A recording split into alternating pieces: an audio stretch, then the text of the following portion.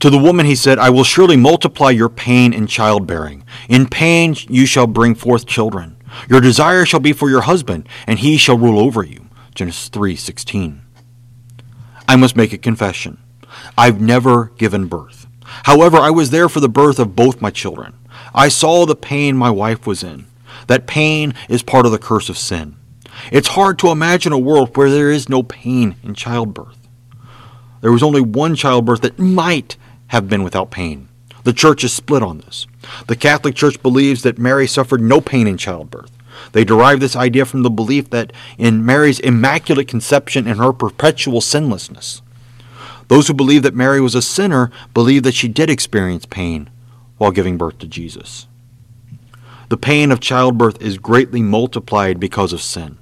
However, the mothers quickly forget their pain because of the child who has been born. The pain can be endured, but only because God has not allowed it to overcome the mothers, because God has compassion. Amen.